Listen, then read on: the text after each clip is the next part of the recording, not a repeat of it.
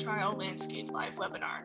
We are excited to have you all with us and look forward to an exciting discussion with the faculty.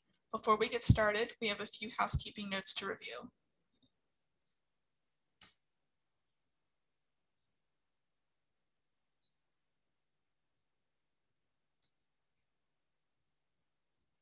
The AUA is accredited by the ACCME and designates this internet live activity for a maximum of 1 AMA PRA Category 1 credits. The AUA would like to thank AstraZeneca and Merck for providing independent educational grants in support of this activity.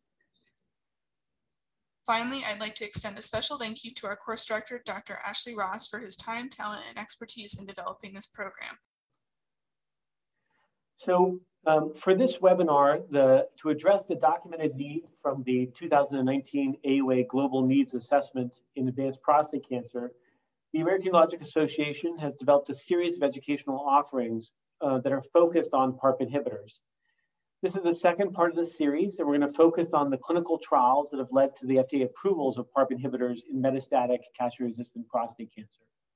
The first part, focusing on genetics and in particular germline testing, is available at the AUA University website, and we encourage you to look at that if you were not able to make that webinar, and also to join us for the last part in upcoming weeks, where we'll talk about implementing some of these new therapeutics and precision medicine in our practices, and particularly in the community setting.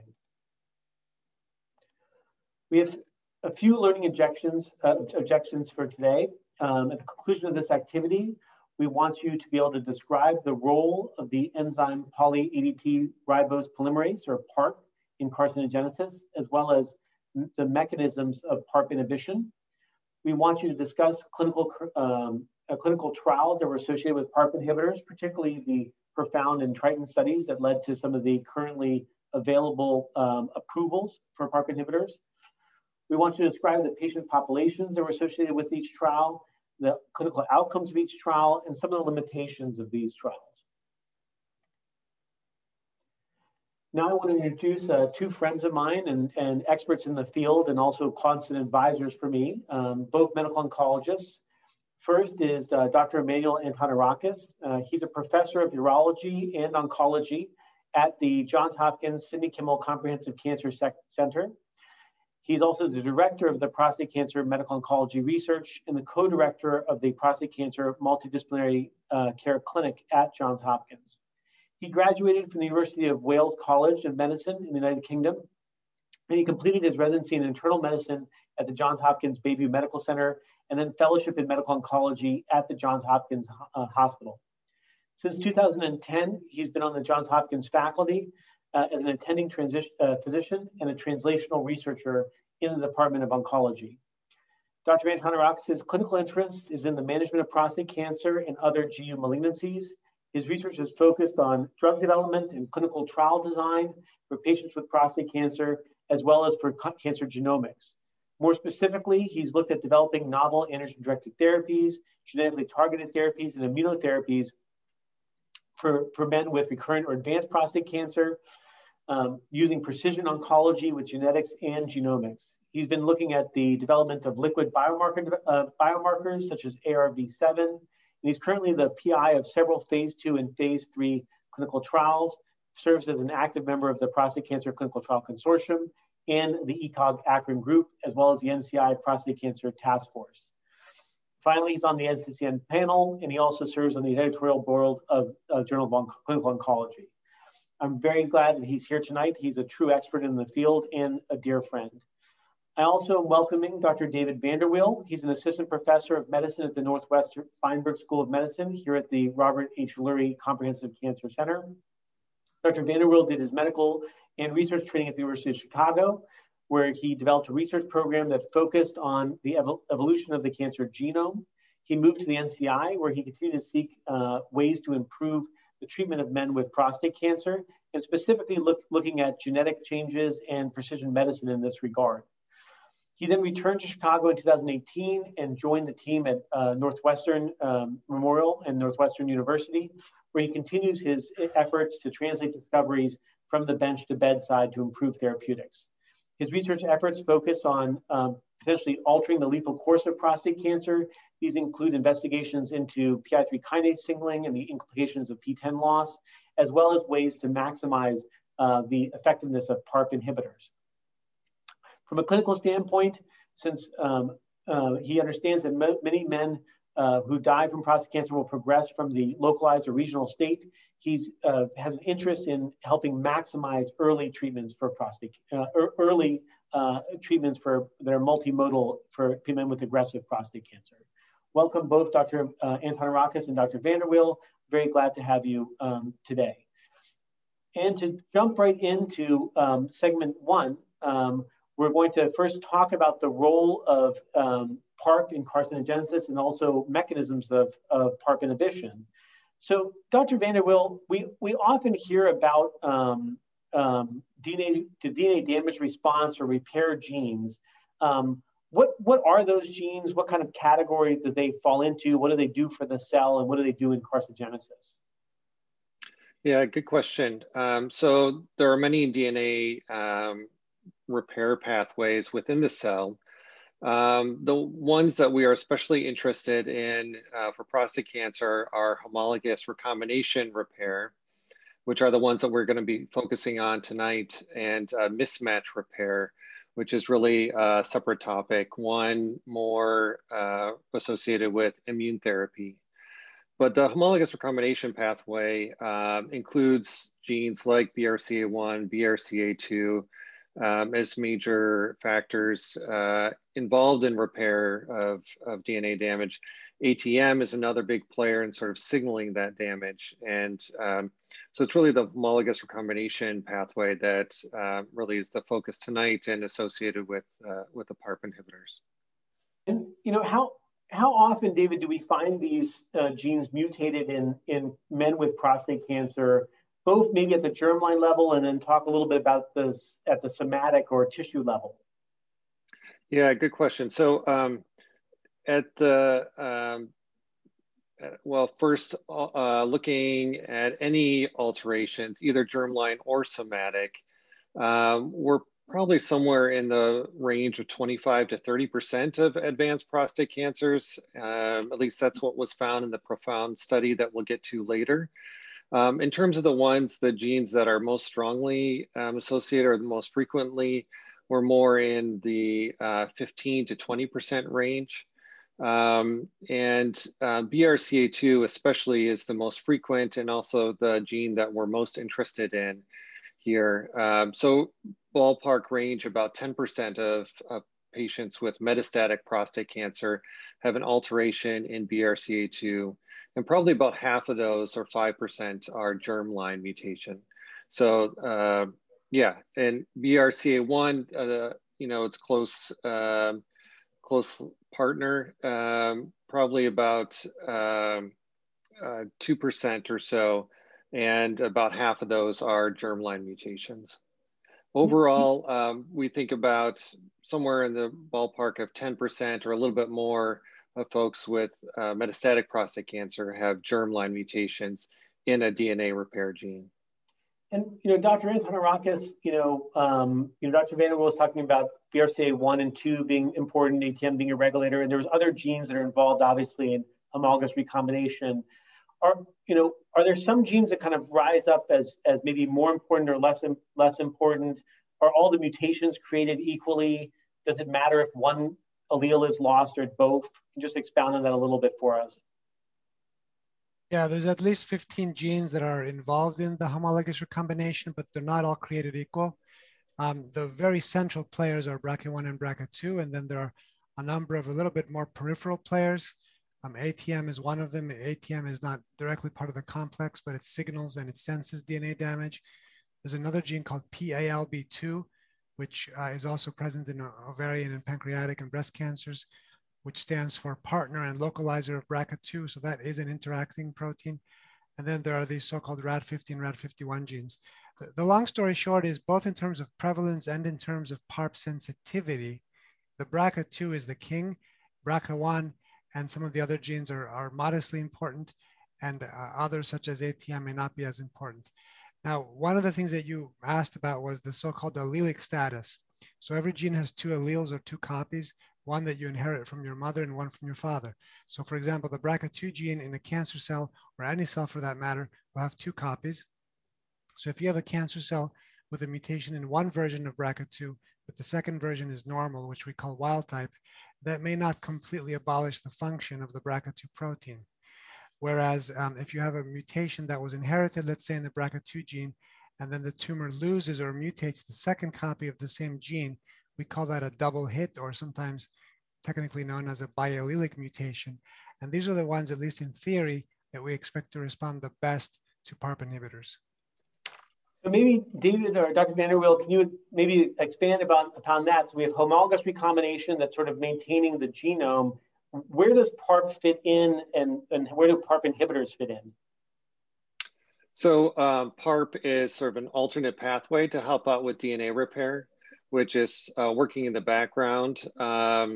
But if you have deficiency in homologous recombination because you've lost the function of one of the genes in this pathway, like BRCA2, then PARP becomes especially important, because that's the backup pathway that's going to kick in then and help out if there is DNA damage that needs to be repaired. And so by that mechanism, then folks with mutations in BRCA2 and these other genes are especially sensitive to PARP inhibition. So if PARP inhibitors come in and block PARP, then you're increasing the DNA damage to an extent that the cell cannot recover from. So then two questions. I think that there's a few different PARP inhibitors that are out there. I mean, maybe are there differences? Maybe Dr. Antoniakis, you can expand on, like, are there differences between the available PARP inhibitors that we know of? Are they available in other cancers? What have they shown maybe in some other cancers like breast and ovarian? Yeah, there's about 5 of them that have been tested in prostate cancer: olaparib, rucaparib, those are the 2 FDA approved ones; niraparib, talazoparib, and veliparib, those are non-FDA approved. These drugs work in 2 different ways. One is they inhibit the enzymatic activity of PARP. Remember, PARP is an enzyme, so they inhibit the enzymatic PARP function, which is called PARylation, the addition of these ADP ribose groups. But they can also cause what is known as PARP trapping. They can bind to PARP inhibitor and make the PARP to become stuck on the DNA. And this PARP trapping, at least in the laboratory, seems to be important. Now, in humans, we really don't know if this PARP trapping piece, although a lot of the PARP inhibitors tout that theirs is a better PARP trapper versus another. My clinical conclusion, and I think that David may agree, is that the enzymatic inhibition is important in the clinic, and that's how these drugs are dosed. But the PARP trapping, that is unresolved, whether that really makes a clinical difference. And as you mentioned, there were 3 other cancers that PARP inhibitors were approved for before prostate. Actually, ovarian, breast, and third, pancreatic, all received approvals of at least 1 PARP inhibitor before prostate cancer. Dr. Vanderwill, as a class, a lot of them have overlapping efficacy. They also must have similar or shared toxicities. Can you just talk a little bit as a class for these oral medications, what their toxicities are? Yeah, there are 2 primary toxicities. One is effects on bone marrow or cell counts, particularly with anemia, and so effects on hemoglobin, obviously, and the fatigue that goes along with that. And then the other is GI side effects, which can be varied, could be loss of appetite, nausea, generally more commonly loose stools rather than constipation, but in general, GI side effects. Those are the most common side effects that patients experience. Another one that, a rare but serious category would be secondary leukemias, or MDS. This is seen especially in women with ovarian cancer, where there's the most extensive experience with PARP inhibitors. In the PROfound trial, I believe in the initial reports, there weren't any findings of this, and though in the longer follow-up survival, I think there was 1 incident of of a leukemia or MDS. In the ovarian literature, of course, all those patients are also getting, carboplatin beforehand. It's a bit debated, to what extent are there other factors contributing to this versus them being due exclusively to the PARP inhibitor. And finally, before we go into the specific trials for prostate cancer, Dr. Vanteramanis, can you talk a little bit about how do you select people or identify people who might be homologous recombination deficient and may respond to PARP inhibition? Right. There's a simplistic way, which is to look for the gene mutations in BRCA2 specifically, let's say. In the future, I think we will be using these so-called HRD scores, where we will either have a functional score of the homologous recombination function or a measure of the scarring of the cell that has happened as a result of the homologous recombination deficiency. None of those HRD scores, which are also called LOH scores sometimes, are approved as a companion diagnostic in prostate cancer. They are in other cancers like ovarian cancer. So for the moment, it's based on a germline or a genetic or a somatic genetic report, which shows something like a BRCA2 or another HRR mutation. And we'll talk about what the 14 genes are that are included in the olaparib panel. Great. And we'll come back to that. Just to summarize this first section for the audience listening, there's a couple key points. One is that PARP functions as a salvage pathway to maintain genomic stability in cells that harbor DNA damage repair deficiencies. So those cells don't repair their damage well. That may help them in some mutagenesis, but can cause catastrophic instability that leads to cell death. And the cancer cell has upregulated PARP to kind of string the genome along and together. Multiple drugs like olaparib, rucaparib, talazoparib, and neratinib are small molecule inhibitors of PARP. They're oral medications that can inhibit PARP and maybe be the Achilles heel to some of those cancers. Olaparib and rucaparib have recent approvals for progressive metastatic castrate-resistant prostate cancer. And that's going to bring us into our next segment, which will talk specifically about the clinical trials for PARP inhibitors in prostate cancer. And maybe Dr. Vanteramanis, you can kick us off. The PROfound was a phase 3 trial of olaparib that led to its FDA approval in prostate cancer. Can you talk a little bit about that trial, its design, the men that were involved, and what the outcomes were? Yes, so PROfound was a study for castration-resistant prostate cancer. Patients had to have received at least one of the novel AR therapies like Abi or Enza, or they could have received both. And they were permitted to receive one taxane chemotherapy like docetaxel, but that was not mandated. They then had to undergo genetic testing from a tumor specimen, either a new biopsy or archival, or a germline test that showed one of 15 HRR gene mutations, including BRCA1, BRCA2, ATM, and 12 other genes. Now, the trial was designed in 2 cohorts. Cohort A was the primary analysis and the primary endpoint.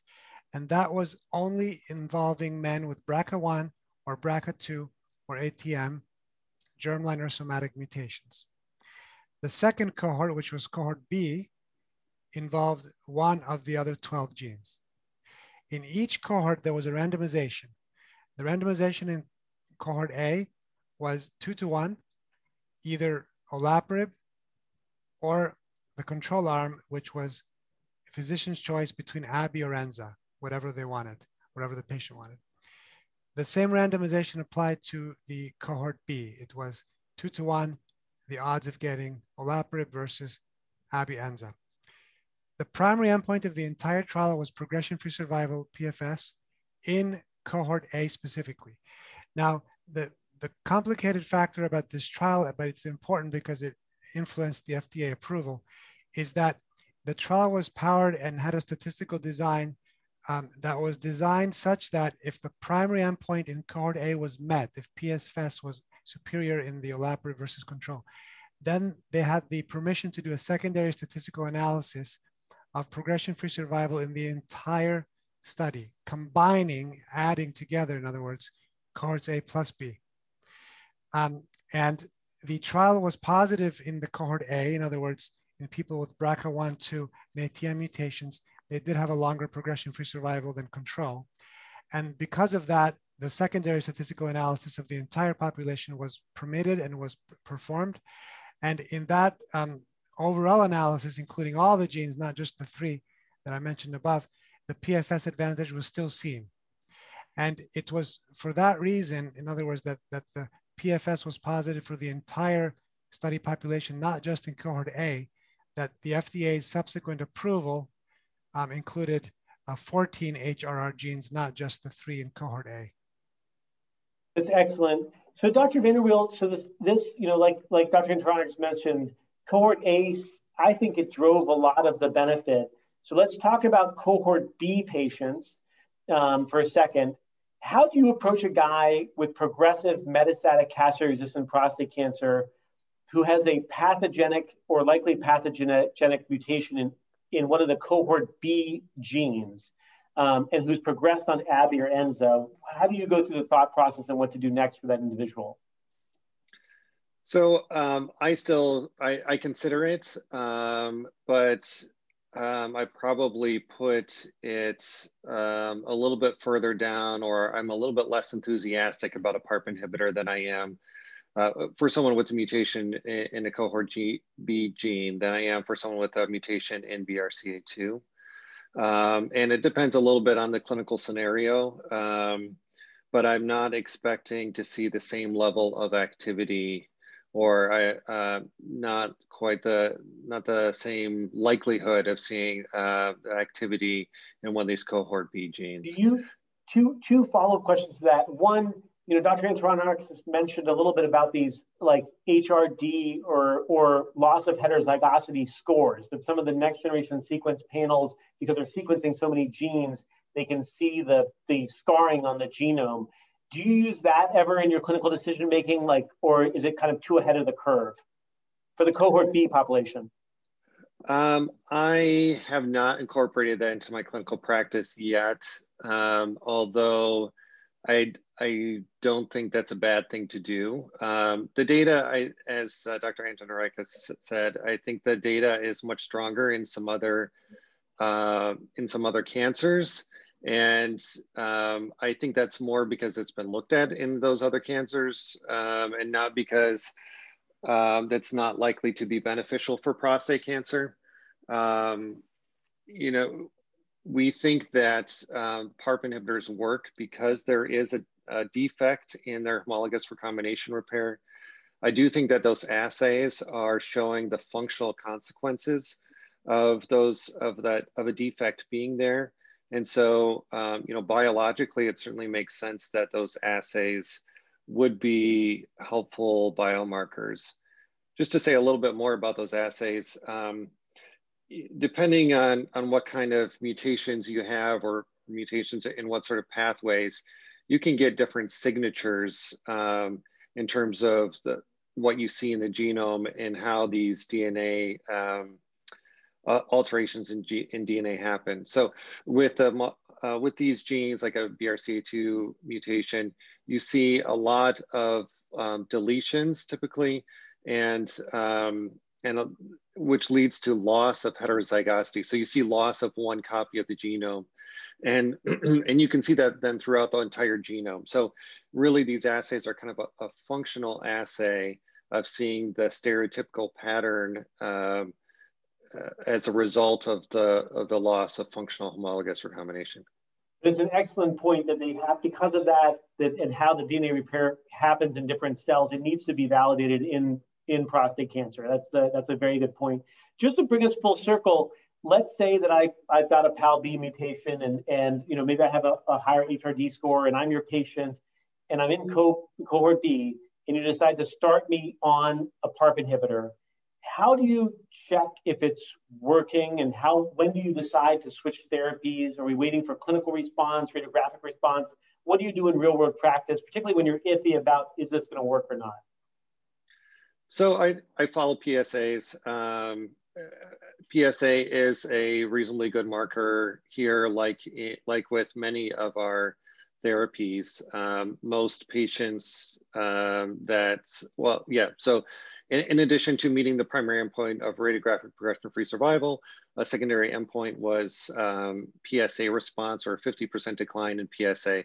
And it was, that rate was markedly higher in those who received olaparib compared to the control arm. So PSA is a reasonably good marker.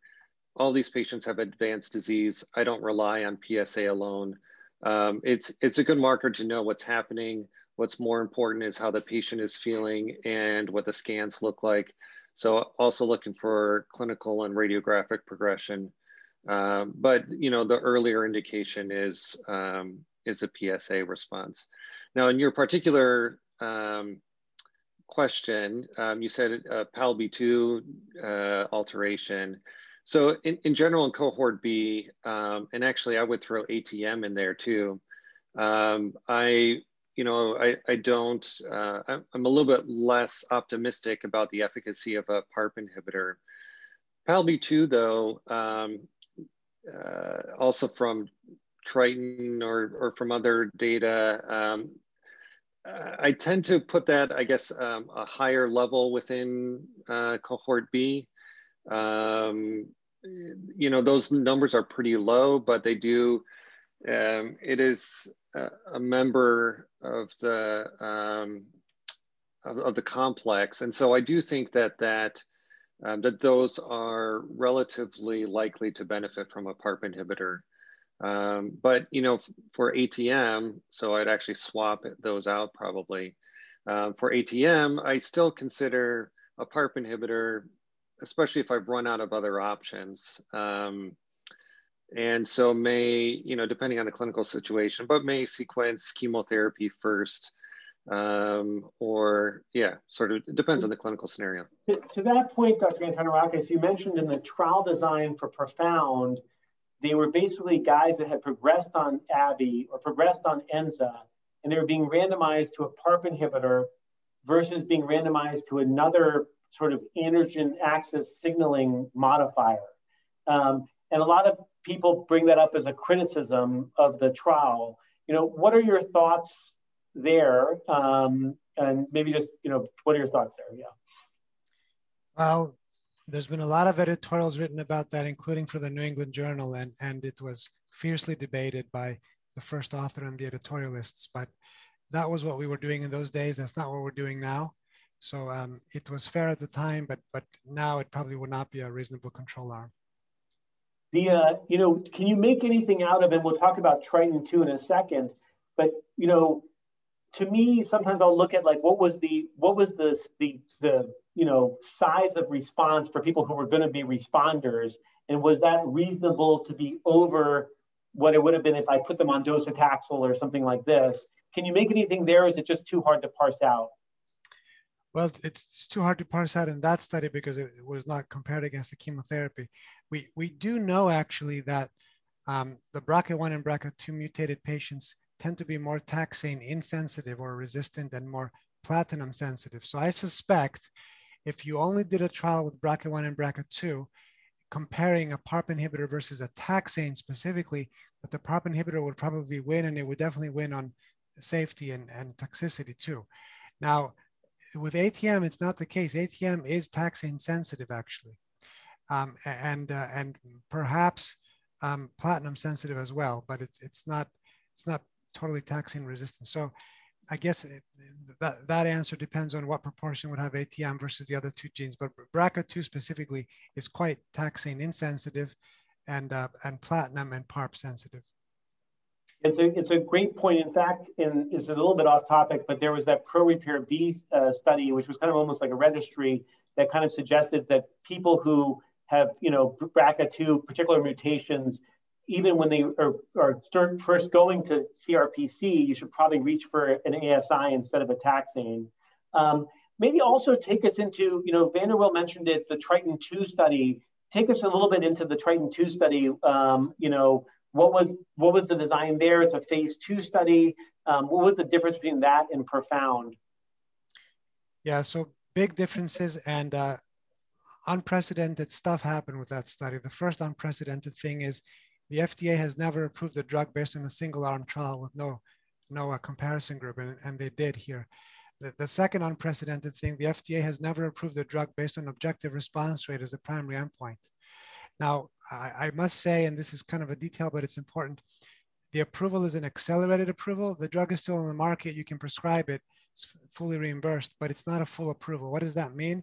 It means that if the phase 3 study is negative, the FDA reserves the right to revoke or remove the FDA approval. Now, I don't think the phase 3 trial is going to be negative, but I'm just saying that it was kind of a little bit of a rush and also riding on the coattails of the olaparib story. So there was a class benefit there that I think helped the FDA to approve it. So Triton2 was single arm. The FDA approval here only was for BRCA1 and BRCA2 mutations. Now the Triton study allowed other genes too. Looks like my light went off. But they chose to only submit the BRCA1 and BRCA2 data for the FDA accelerated approval, even though they had data on other genes as well, which went into a separate publication. So single arm there, no control arm. And because there was no control arm, they couldn't use PFS or OS as primary endpoint because there's really no benchmark and they would be criticized. So they use objective response rate, by RECIST criteria. And they got an objective response rate in the BRCA1 and BRCA2 patients of about 40%, which is quite respectable. And they got a PSA 50% response rate, over 50%. Again, these were all BRCA1, BRCA2 patients. And based on that information, the FDA said, okay, we'll give you accelerated approval, prove to us that this improves some long-term outcome like PFS and OS, and then we'll grant you full approval. And that led to the phase 3 Triton 3 study. Dr. Vanderwiel, for the Triton studies, for the Triton 2, they had to progress on enzalutamide or abiraterone and have had docetaxel. In Triton 3, is the same thing true? Do they have to have had chemotherapy beforehand? Oh, you're muted, I'm sorry. Actually, I'm gonna ask Dr. Antonarakis. We're not involved with that, I know, but I don't want to misstep. Right, so the phase 2 study, the Triton, required a taxane, so it was a third-line trial, and that went into the label of the FDA. The Triton 3 trial is a pre-taxane study, so it's MCRPC. You could have received either Abi or Enza, but not both, only one, and no taxane for CRPC. You could have received docetaxel for HSPC, hormone-sensitive, aka charted type of regimen, but these were true sort of second-line patients post-Abi or post-Enza. And they're randomized to either rucaparib or the control group. The control group has 3 options in this study, actually. Option 1 is Abi, option 2 is Enza, and option 3 is docetaxel. So the control arm here includes not just the AR therapies, but as you were mentioning before, Dr. Ross, also taxane chemotherapy, acknowledging that back-to-back sequential AR therapies may not be the best approach. And then Dr. Vanderwiel, the final thing for this segment is, I think there's some gray area for me sometimes in my understanding of these trials. If I had a person, particularly for olaparib, if I had a gentleman who we started off by treating them like, with intense androgen deprivation for their hormone-sensitive metastatic prostate cancer, let's say with abiraterone and ADT like Stampede, or, like Titan with apalutamide and ADT, or actually I use a better example would be like Enzamet with Enza and ADT. And they progress to CRPC. So they've seen that enzalutamide or abiraterone before, but they started it when they were hormone sensitive. Are they now eligible for PARP? Are they in third? Are they technically in the next line, or what has to happen? Yeah, they are. So, the approval for olaparib specifically is for CRPC, metastatic CRPC, who has progressed and previously received Abi or Enza. So that could be in the metastatic hormone sensitive setting, as you said. And really more and more of our patients, that's really the scenario that we're seeing, where the newer AR targeting agent is used up, so to speak, in the hormone sensitive setting. And so, excellent. Yeah, so that's good. It's a key point for the audience that, they just have to have progressed and been on those therapies before. So just to summarize this, that was the kind of the real meat. So to summarize that, the PROfound trial was a phase 3 randomized controlled trial for men with metastatic castration-resistant prostate cancer and homologous repair gene deficiencies. They had 2 cohorts. One cohort was deficiencies in BRCA1, 2, or ATM. And there was actually an overall survival cohort benefit and a progression-free survival benefit. It had a second cohort, cohort B, which had other DNA damage / homologous recombination deficiencies. But when the FDA looked at everything together, because of the trial design, they looked at cohort A and B, and there was a PFS improvement. And so they approved olaparib for anyone with deleterious mutation in one of those 14 genes. Triton-2 was a phase 2 study of rucaparib that also led to an accelerated FDA approval, but this was for men with mutations in BRCA1 or BRCA2 that were deleterious, and they had to have progressed through Abi-Enza and have had chemotherapy before. So we'll go to the next segment, and we touched about this a little bit earlier, and we talked about next generation sequencing assays that could pick up a lot of these alterations.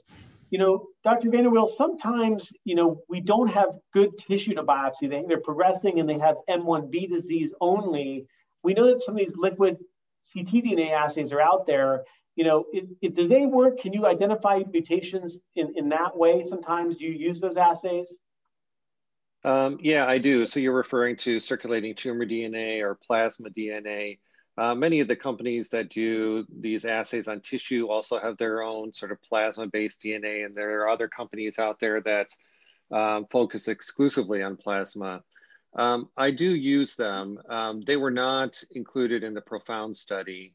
They were included, they did both tissue and plasma-based in the Triton-2 study. I tend to prioritize tissue over liquid assays. There are a lot of studies out there showing that if you have a high enough disease burden, and so there's enough circulating tumor DNA, those actually are quite sensitive assays. But I tend to prioritize tissue over circulating tumor DNA, but certainly would accept a circulating tumor DNA assay. I think there's some data that a biopsy of metastatic disease would give you a little bit higher rate of detecting a mutation than primary tissue. But many of these studies, actually, including most of the tissue samples in PROfound, came from prostate tissue. Although one interesting thing is that there was a higher failure rate sequencing for prostate tissue than I would have expected before these studies, but that's borne out in a number of these, which is like 30% or so of the sequencing of the time the sequencing assay failed. But yes, circulating tumor DNA certainly is an option. So 2 questions for Dr. Infonarakis. One is, as people progress through their cancer journey, can they pick up and do they pick up more somatic mutations, and are they more likely, should you be assessing them at multiple time points because they may be becoming, HHR deficient? That's the first question. That's a great question. I'll answer that in 2 ways. Yes, over time, certain mutations accumulate in prostate cancer patients, but not the ones that are relevant for PARP inhibition. The mutations that accumulate are P53 mutations, PTEN loss, RB1 deletions, and some others, which may have relevance in other therapeutic contexts, but not in the context of PARP inhibitor use. In the vast majority of cases, and this has been shown by studies where they have paired metastatic and primary tissues or paired ctDNA and primary tissues, if the mutation is present in the MET, it's almost always found in the primary disease, and we call those truncal mutations. They're very early in the evolution of that cancer, instead of branch or branched mutations. There's a little bit of controversy about that when you go gene by gene, but for BRCA2 and BRCA1 specifically, it does appear that the vast majority of those mutations, when they occur, they almost always, although not in every case, occur in the primary disease. Excellent. So let me just summarize this section. basically, PARP inhibitors as a class, like we talked about before, have associated toxicities. We didn't touch on it much in this last section, but just to reiterate to the audience, those could be hematological and gastrointestinal. How do I identify people that might respond to PARP inhibitors? Next-gen sequencing is very helpful. We talked earlier, and then just in this last section, that we can identify these alterations, particularly BRCA1 and 2 in the germline. And actually, germline testing, like we talked about in session 1, should be encouraged in all men with metastatic prostate cancer, not just because it could affect their outcomes, but also because of cascade testing in their family members. Somatic tumor testing should be encouraged with all men with metastatic prostate cancer, particularly ones that are progressing to CRPC, because now they have the availability of rucaparib and olaparib. And in some rare cases, they could also have mismatch repair deficiencies or MSI status that can give them immunotherapy susceptibility.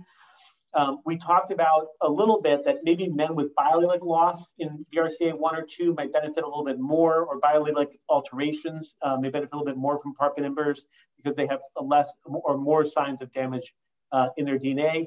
We talked briefly about circulating tumor DNA assays. They do work. We didn't really talk about the phenomenon called clonal hematopoiesis that can cause some indeterminate mutations, but there are caveats to circulating free tumor DNA, both that you could be picking up minority populations or even have spurious results there. So let's go to segment, the last segment, which we're going to talk about some of the future of PARP inhibitors, how we can make them more effective, what are ongoing clinical trials. I think this is an area where Dr. Vanderwill and Dr. Andriorakis have done a lot of work, but I'll start with Dr. Vanderwill. What do you think is in the future of how do we make these drugs more effective? How can we synergize with other therapeutics? Yeah, there's certainly a lot of interest in combination therapies, naturally going from one drug to combining with others. So there's data out there that actually there's synergy between AR inhibition and PARP inhibition, and that may not be dependent on loss of homologous recombination repair ability. And so there was a study of abiraterone and olaparib in patients with pretty advanced CRPC, which showed the benefit in biomarkers positive patients, but also suggested a benefit in those who were not biomarker positive. And now there are a number of phase 3 studies with each of the PARP inhibitors that we've talked about, looking at first-line CRPC combining AR targeted therapy with PARP inhibitors. So that's definitely an area of major interest. Also, combining with immunotherapy, if you're causing DNA damage, are you more likely to start off an immune response or to enhance an immune response? So a number of different trials looking at that. In addition, radiation is another way to damage DNA. So also studies looking at combining PARP inhibitors with radiation and getting into some other smaller studies of other ways to try to interfere with DNA damage repair. So a lot of combination studies out there, many different spaces, many different sort of classes of drugs that it's being combined with. And Dr. Andriorakis, I know that you've led a few trials of moving PARP inhibitors up earlier. What are your thoughts there? Like how early in the space can we move them? And think about also the toxicities and how long you'd expose men to. Anything that's that you foresee in your crystal ball for the future of PARP? Yes. So the first setting is the metastatic hormone sensitive, and the company that makes niraparib, I'm not sure if we're allowed to mention names, has launched a study called Amplitude, and Amplitude is going to be really innovative. So this is MHSPC, right, first line, and the control arm is basically ADT plus abiraterone plus placebo, which is one of the accepted standards of care. And the interventional group is ADT plus abiraterone plus niraparib with a PFS as primary endpoint. So if that study is positive, that will be the first study to move out of CRPC into still metastatic, but hormone sensitive. Now, can we go even earlier? The answer is yes. So at Johns Hopkins, we're doing a study with olaparib for biochemical recurrent patients, BCR. So just rising PSA after prostatectomy. They've never seen hormone therapy. They're non-castrate. And we have treated these men with olaparib, and we have seen profound responses, no pun intended, specifically in the BRCA2 patients, although there are responses in other genes as well. And now at the University of Washington, Seattle, they have even done a neoadjuvant pre-prostatectomy study where patients with germline BRCA1 and BRCA2 mutations will get a PARP inhibitor prior to surgical prostatectomy. So these are being used across the spectrum.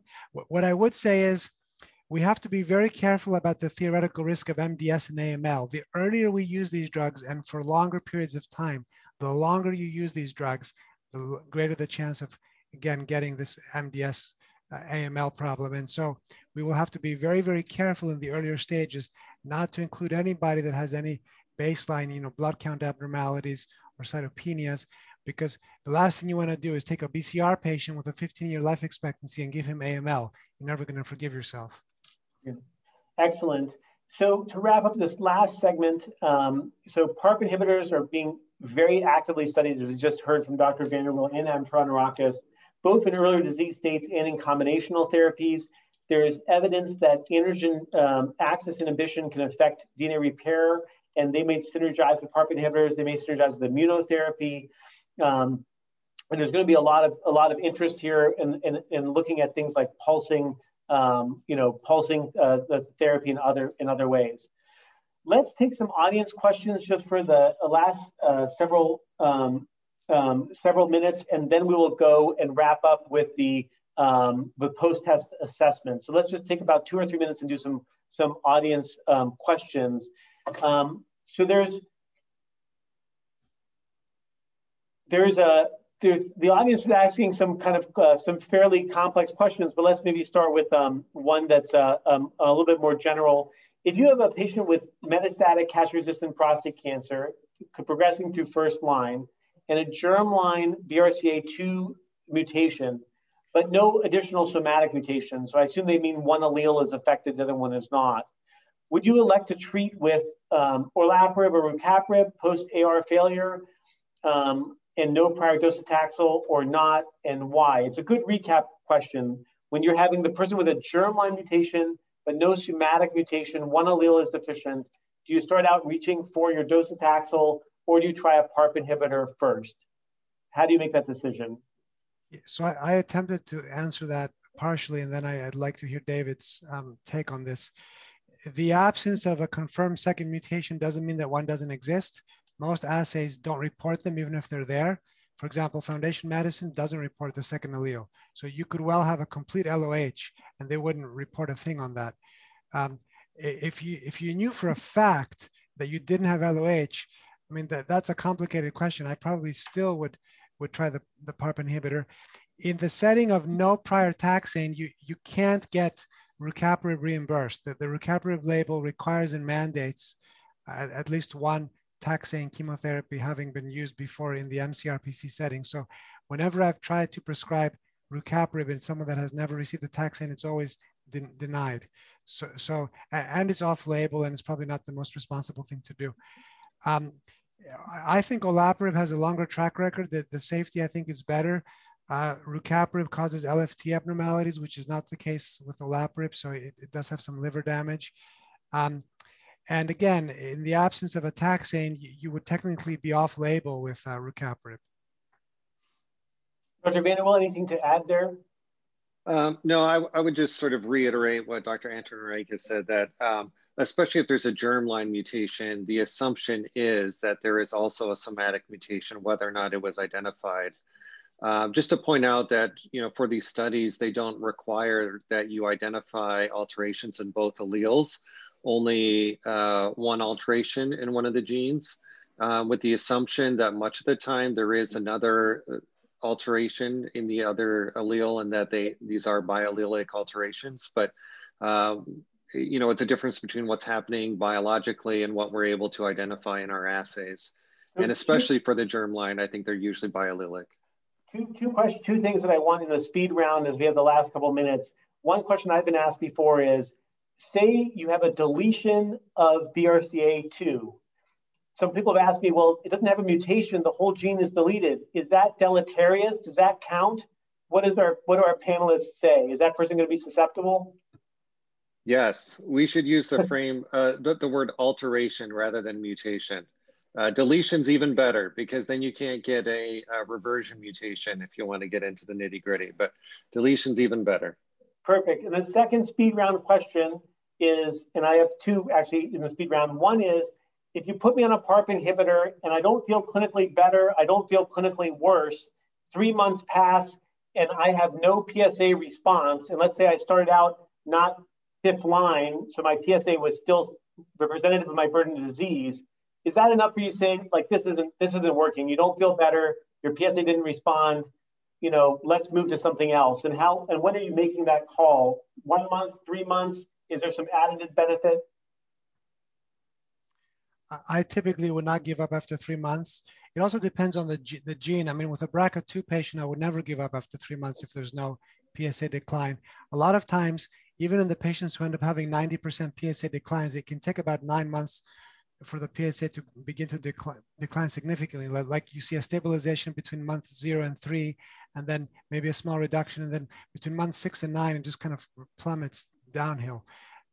So I've seen that a couple of times. So these are not like, you know, the AR therapies where within a month you have like a 90% PSA reduction. We don't see that with PARP. It's a slow and gradual decline. Frankly, with other genes like ATM, I may have a lower threshold to take them off study or off the drug. But in the absence of symptoms, you did mention this guy remained asymptomatic. In the absence of symptoms and in the absence of some clinical or radiographic progression, I probably would stick with it. 2 other questions. One is, do you ever add on another therapy on top of PARP off-label? I think the answer is going to be not right now, not outside of a context of a trial, but just to ask that.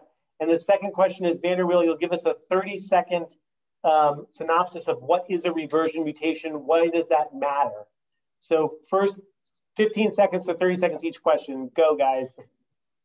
Not right now. The potential toxicities when you include AR therapies are unknown, and there are some concerns, including cardiovascular risk, specifically with Abi and olaparib. So don't do it yet, folks.